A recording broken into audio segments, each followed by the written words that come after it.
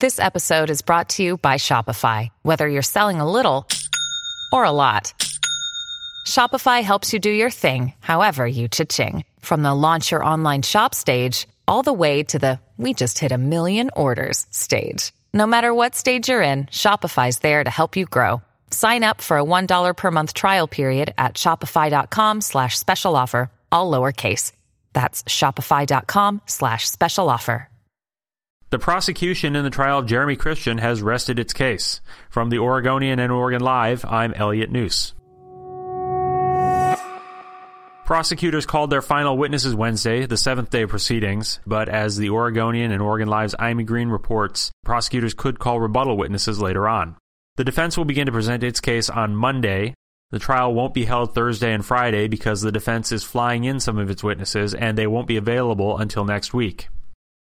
One of the final witnesses called by prosecutors in Christian's double murder trial was Portland homicide detective Michelle Michaels, one of the lead investigators in the case, who testified Tuesday and Wednesday. She described how Jeremy Christian fumed about the men he stabbed aboard a crowded MAX train and blamed them for the fatal encounter while police held him in custody hours after the attack. Michaels read a statement she said Christian made while in custody. You put your hands on me, you abridge my freedom of movement, you assault me, you die. Okay? That's called America, all right? Michaels said the two men Christian killed never laid hands on him before he stabbed them. Talija Namke Meche, who would be pronounced dead at a hospital after the stabbing, was clutching his phone in one hand and a food container in the other the entire time. He was defenseless. Michaels also said videos show that as Christian stabbed Ricky Best, Best was looking away with his arms down. Best died at the scene. The final two prosecution witnesses were Ricky Best's oldest son and a sister of Namke Meche. They spoke only briefly, sharing some biographical details about their family members.